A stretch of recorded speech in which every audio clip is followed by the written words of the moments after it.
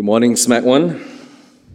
If you're new with us, my name is Tim Chiang. I'm oversee Smack One pastorally, and it's a pleasure to be sharing God's Word with you. And we're concluding our series of 2 Samuel for this year, looking at chapters 9 and 10 together.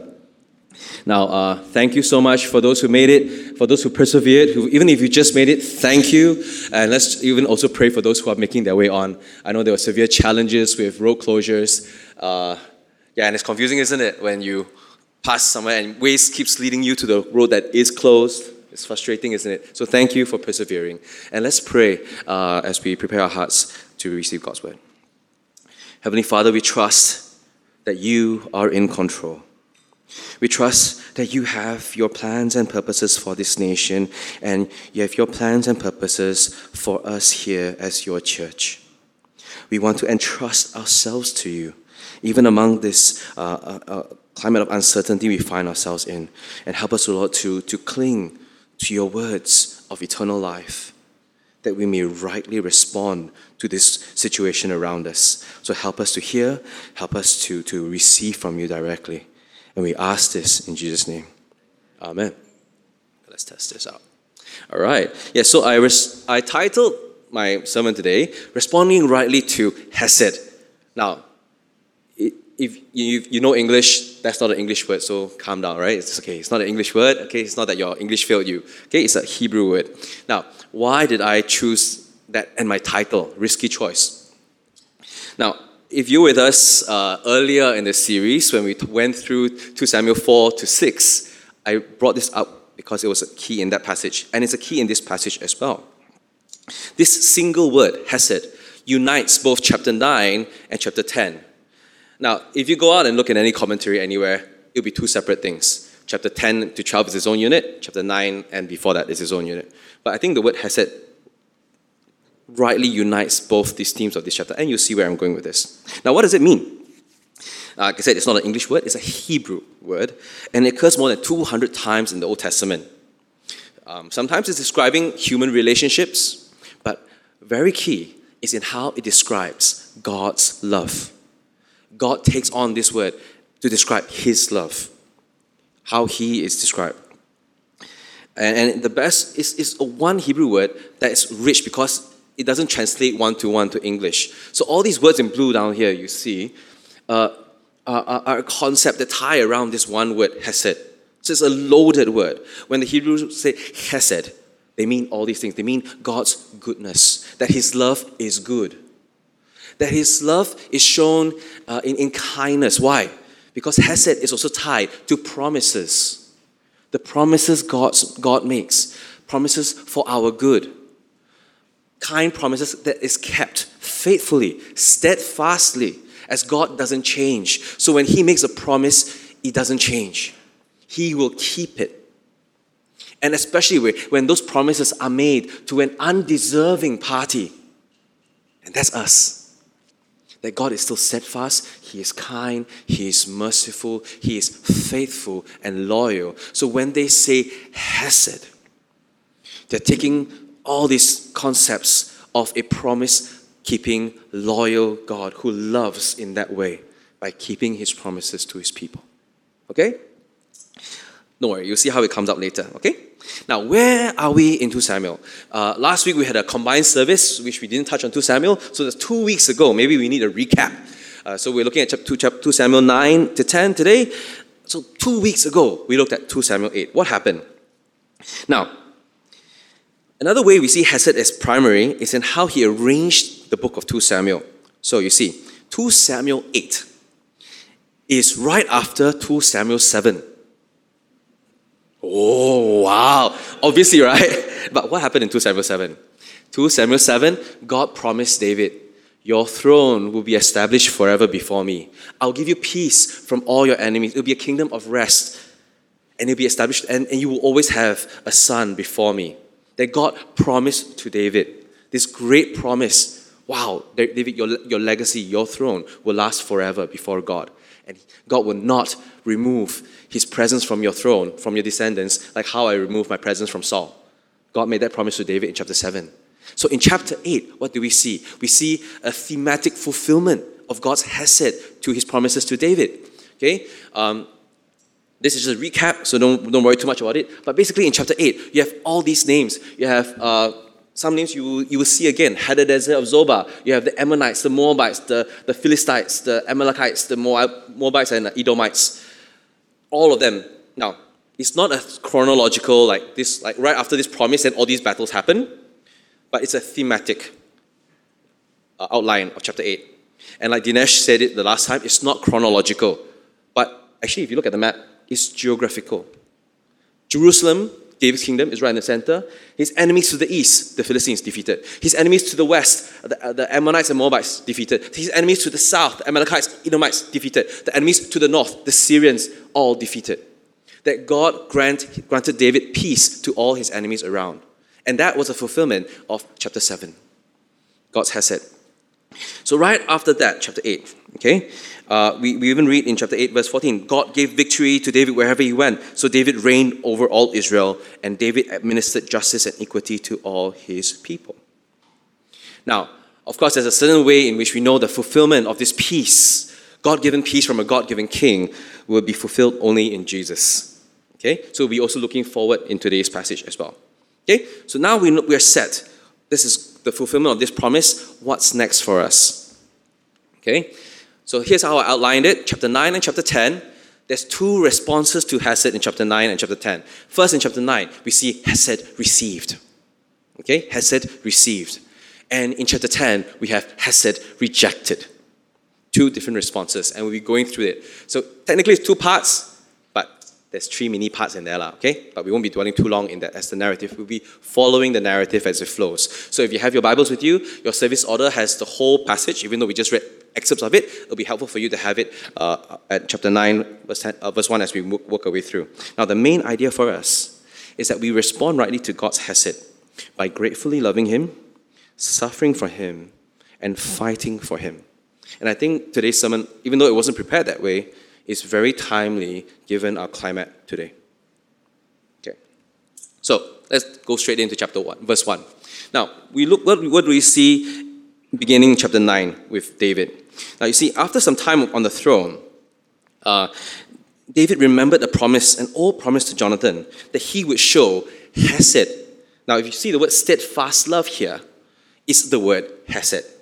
That David would show the steadfast love of the Lord to Jonathan. Okay? So who's speaking here? Jonathan is speaking. If I'm still alive, show me the steadfast love of the Lord that I may not die. And do not cut off your steadfast love from my house. So David recalls this promise to his old friend, Jonathan, who's no longer around. And he asks, is there anyone, in verse 1, that I can still show or still do hesed to? And of course, in verses 2 and 3, we were introduced to Ziba, a slave of Saul. And also key to note here is that David wants to show hesed of the Lord. Right? He's remembering Jonathan's promise. So it's not just that he made a covenant before David, but rather he's not just showing his own personal hesed, but he's in faithfulness to God, to emulate the kindness God has shown him. He wants to show the hesed of God. He wants to emulate that. So what does Ziba tell him? Well, Ziba tells him of the son of Jonathan. Up to this point in this chapter, still unnamed. We don't know who he is. So mysterious. But we have met him before. In 2 Samuel 4, verse 4. Mephibosheth, we've met him before. But for David, this is his first time hearing it. This is news to David. He's not aware that this happened, of this man, Mephibosheth. Now, just to recap a bit of your memory in 2 Samuel 4, what happened to this guy, Mephibosheth? Okay? That he's crippled. So remember, early on in 2 Samuel 4, early on in the struggle, when news came that Saul and Jonathan died, the kings of Israel died, this Mephibosheth was the next in line to the throne. And the nurse carried 5-year-old Mephibosheth and fled, and in the haste dropped the child and crippled the child for life. That's our introduction to Mephibosheth. That's who he is. So he's a cripple because his father and grandfather died before he was battled. And he was placed in the house of Machir, son of Amiel, who later on we'll see stayed near Mahanaim. Okay, that's where his uncle Ishbosheth tried to regain power. Now imagine Mephibosheth, who, putting yourself in his shoes, okay? Very possibly at age 5, he had childhood trauma of that day, right? Severe pain and being crippled. And next, you're shuffled off to the side. Then your uncle gets killed. His bid for the throne, after a long war, gets ended very abruptly, very tragically. So he's in constant fear of his life. He can't do anything about it. He's a cripple. He can't earn a living. He's at the mercy of this guy, Machir, son of Amiel. His sympathy, basically. But he can't do anything. And what's next? You hear news of David winning military victory after victory after victory, and is truly lost and gone. So Mephibosheth would have felt left behind. Everyone's happy with David. No one needs me anymore. No one's looking for me anymore. No one needs me anymore. What am I to society? Maybe I'm useless. Maybe, what use have I to the world? What's the point of my life? Now, the Bible doesn't say all this. This is just me reading into it. But I think, putting ourselves in Mephibosheth's shoes, what would he be feeling all these decades as he's growing? And by this passage, he's actually a man. From 5-year-old through his adolescence to his adulthood, he would have been thinking these thoughts that he is worthless, that he's not needed, and that he can contribute nothing. I don't know if any of you felt that way or are feeling this way, okay? But I urge you, don't give up. Let's follow on the story, what happens next. So David determines to show kindness to Mephibosheth. And here we see Hesed experienced. So unsurprisingly, when Mephibosheth appears before David, he knows that his life is forfeit. The king has found me out. The king knows where I'm staying. There's no more hiding anymore. So he appears before David and he prostrates face down. But what's the wonderful thing here we read? David assures him, don't fear. Do not fear. I will show kindness for the sake of your father. You see, another thing that Mephibosheth had no idea was that he had no idea that his father Jonathan and David had a covenant. He grew up not knowing that. Of course, we, as readers, we knew that happened in 1 Samuel. Mephibosheth didn't know that. He would have grown up assuming that the king is out to get him. But here we see that David's offering something that happened before he was born that turned his life upside down. He went from being helpless to being honored. He went from being despised to suddenly be desired. And he went from being a reject of society to the height of royalty. And we must think about this. Mephibosheth didn't change. Nothing about Mephibosheth in person changed. He was still a cripple. But what changed everything was who was it that showed, and the kind of regard that was shown, and by whom. That David showed high regard for him.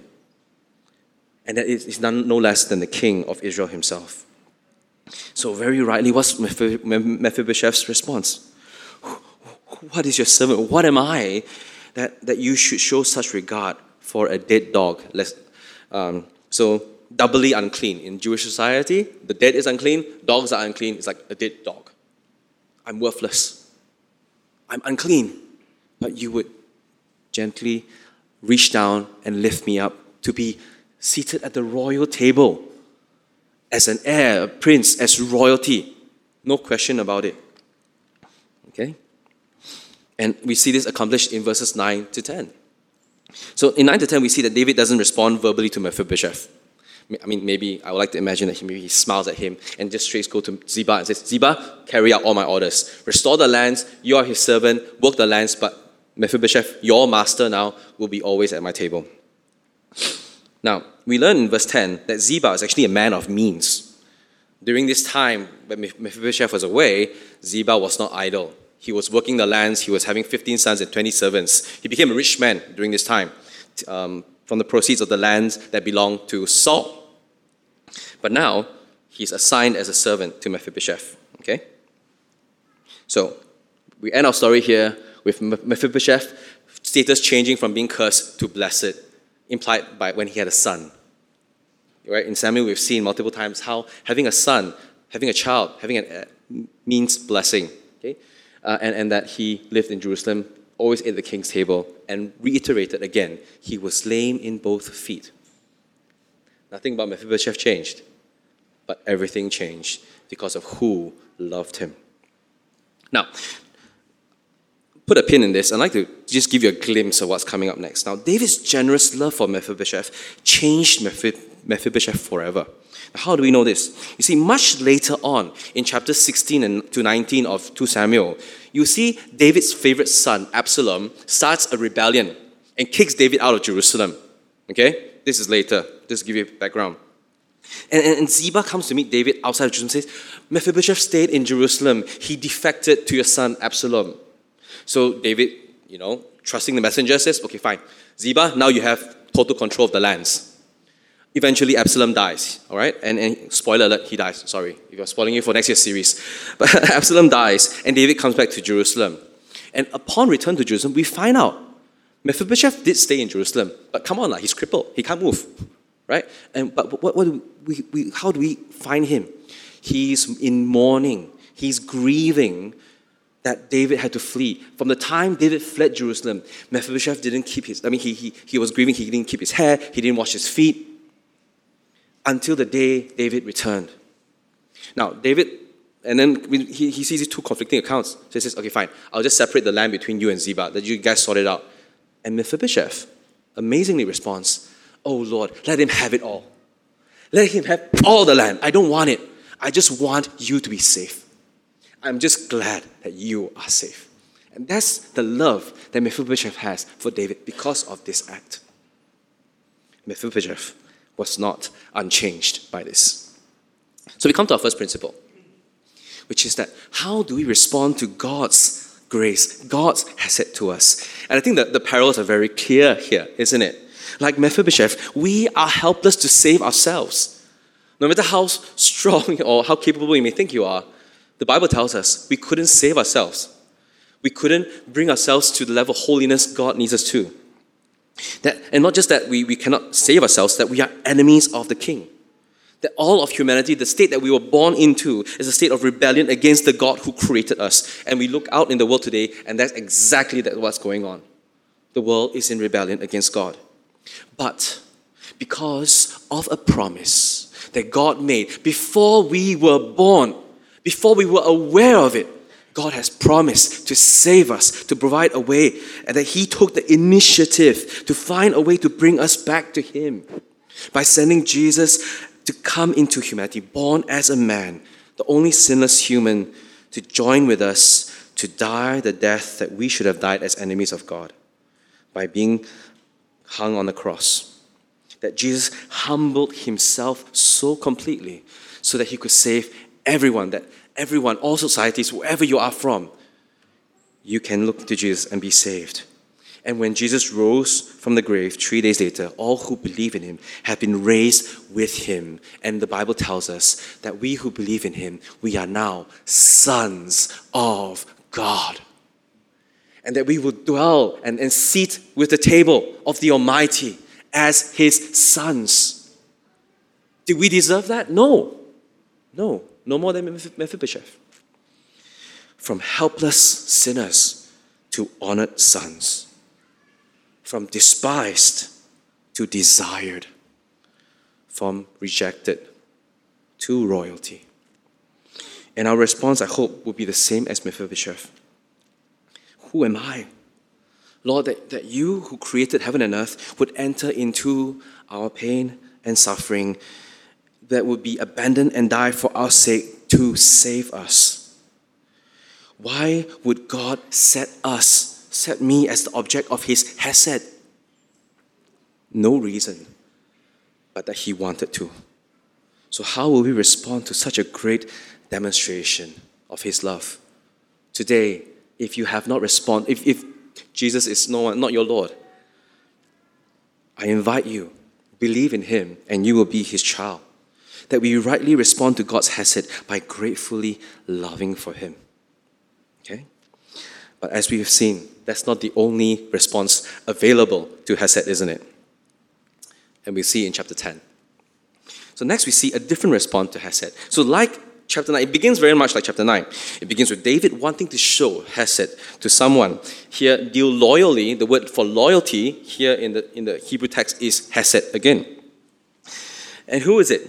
It's the king of the Ammonites. Who are the Ammonites? Well, the Ammonites are like the Moabites, cousins. They are descendants of Lot. Okay, so they are related to the Israelites in some way.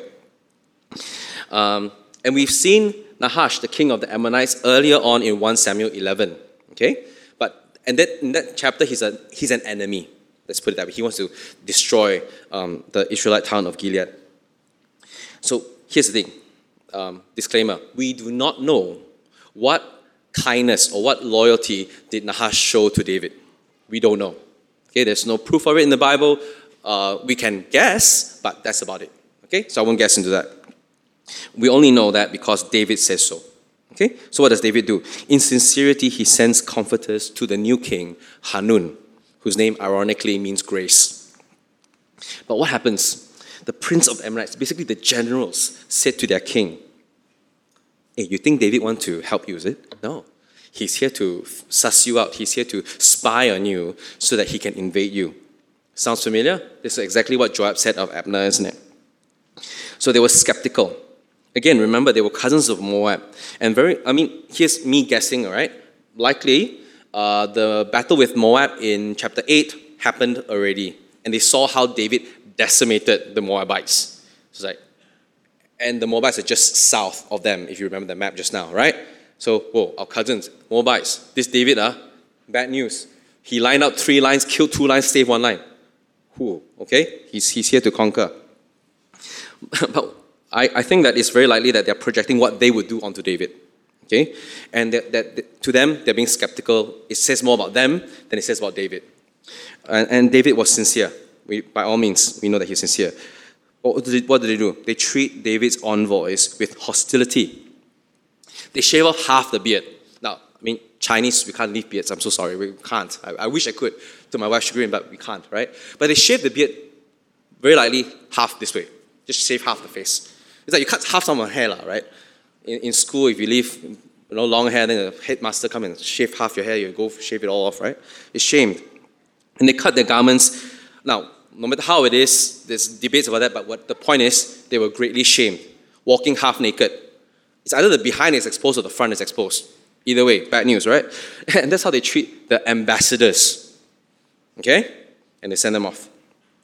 So, an act of hostility, and an act of hostility on the ambassador very likely is an act of hostility on the nation they represent, isn't it? So that's what we'll see. But before that, we go there, it was told to David what happened. So David actually sent men to intercept these ambassadors, these envoys, to tell them, stay in Jericho. Let your beards grow back up. Of course, clothes grow it not. Very easy to remedy clothes, just beard have to grow, right? So it's the kindness of David to them. Now, Jericho is at the foot of Jerusalem. Jerusalem's on a mountain, and Jericho is at the foot of that hill. So Jericho to Jerusalem, uphill, downhill. Okay, stay there, grow back, only come back to court. Okay, so David's kindness to his envoys. Now, this is relevant later during application. Okay, but we move on. So war has been declared. Initiated by David? Not really. We'll see. So if the text is a bit too small, refer to your Bibles in your service order, okay? We're at verse 6. And when the Ammonites saw that they had become a stench to David, that they have offended them, but seriously, what did they think would happen, right? Come on. They amassed a large army, and they even had troops further north. So here's a map, okay? So, can't really see the laser. But yeah, from Jerusalem in the bottom left corner, and Rabbah is the capital of the Ammonites. You see that green square? That's where the Ammonites are. And Syria, or in the Bible verse, is actually Aram, okay? It's all the way north, further north, very wide. It's not a single nation, it's a coalition of nations. So from different Syrian or Aramean armies, they draw tens of thousands of troops to gather and muster at Rabbah. Now again, I personally think that they were projecting onto David what they think they would do. It says more about them than about David. Because up to this point, David just is concerned about his envoys. He's not, his first thing is like, you insulted me, let's go up and get them. No. His first concern is for his people, right? But it's only when they start to amass troops and David finds out and says, no, we can't ignore this threat anymore. We have to deal with it. So he sends, and he doesn't send the full force, he just sends Joab and his best soldiers, best troops, his mighty men to confront them. And this is the beginning of the Israel-Ammonite war. Now, just some things to see to expectations for later, okay? Chapter 10 begins the Israel-Ammonite war, and it only ends in chapter 12. Okay? If you look ahead, you can see at the end of chapter 12, the Ammonites are defeated. I accidentally pressed. Okay, the Ammonites are defeated. And in between 10 to 12, you have the setting of chapter 11, which is David's sin with Bathsheba. Just a note, okay? There's the bigger frame that's going on. Okay, but we just look at the war that as it's unpacked here. Okay? Now, how does the battle unfold? Very, very cheeky, very exciting one. Okay, you see, there's a lot of verses there. Let me just summarize it. Joab and his armies come to the city. The Ammonites are all in the city already. But their backup, the Syrians, are in the open country. And they come behind Joab and Abishai. So they realize that they're squeezed in the middle. Okay? It's a very bad kind of sandwich. So what happens? Joab chooses a few men. I will face the Syrians outside. Abishai, his brother, you face the Ammonites inside the city. Okay? Long story short, Joab chases the Syrians away. Once the Ammonites see that, wow, their backup support all lari already. Okay. They run back into the city and then they bunker down. Okay? And then we read that Joab returns back. But then, before we go on there, verse 12 is key. Joab tells his brother, be of good courage. Let us be courageous. Be strong. Be strong and let us be strong for our people and for the cities of our God. That they were finding their strength in who they were fighting for. The truth of who that they were here for. And Joab was resting his hope that God would do what is right. So here there's a balance. There's a surrender that God will do what seems right to him. We're here for God. Okay? We are here for His sake, for His people, for His name. There's surrender, there's trust in God. But there's also fight with all your strength. Use strategy, use your God-given gifts, apply it. There's a balance there in Joab's approach here. Okay? That I think has implications for us that we'll draw on later as well. Okay? So, like I said, they fled before him, and then presumably Abishai maintains a siege at the Ammonite city, and we leave the Ammonites for now. We'll pick them up later in chapter 12. But Joab returns to Jerusalem. Okay? Now, what happens next? Next is not the Ammonites anymore. Now it's the Syrians. What did they do? They realized that they were licking their wounds. They lost face. They lost a battle, even though they were hired to do so. So they went to, instead, rather than just stopping it for now, they doubled down. Okay, they doubled down. What did they do? They went even further north to gather even further reinforcements. So zoom out a bit. Up in the top corner, I'm not sure if you can see it, there's a river there. And that's the river Euphrates. That's how far away it is. So when it says that Hadadezer went and gathered troops from beyond the river, that's what he's talking about. Okay?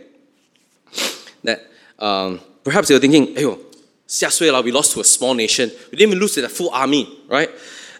So they gathered reinforcements. Now, Hadadezer appeared to be a local king. We know he's king over Zobah, but he appeared to be a local king over the further regions, and he gathered his influences.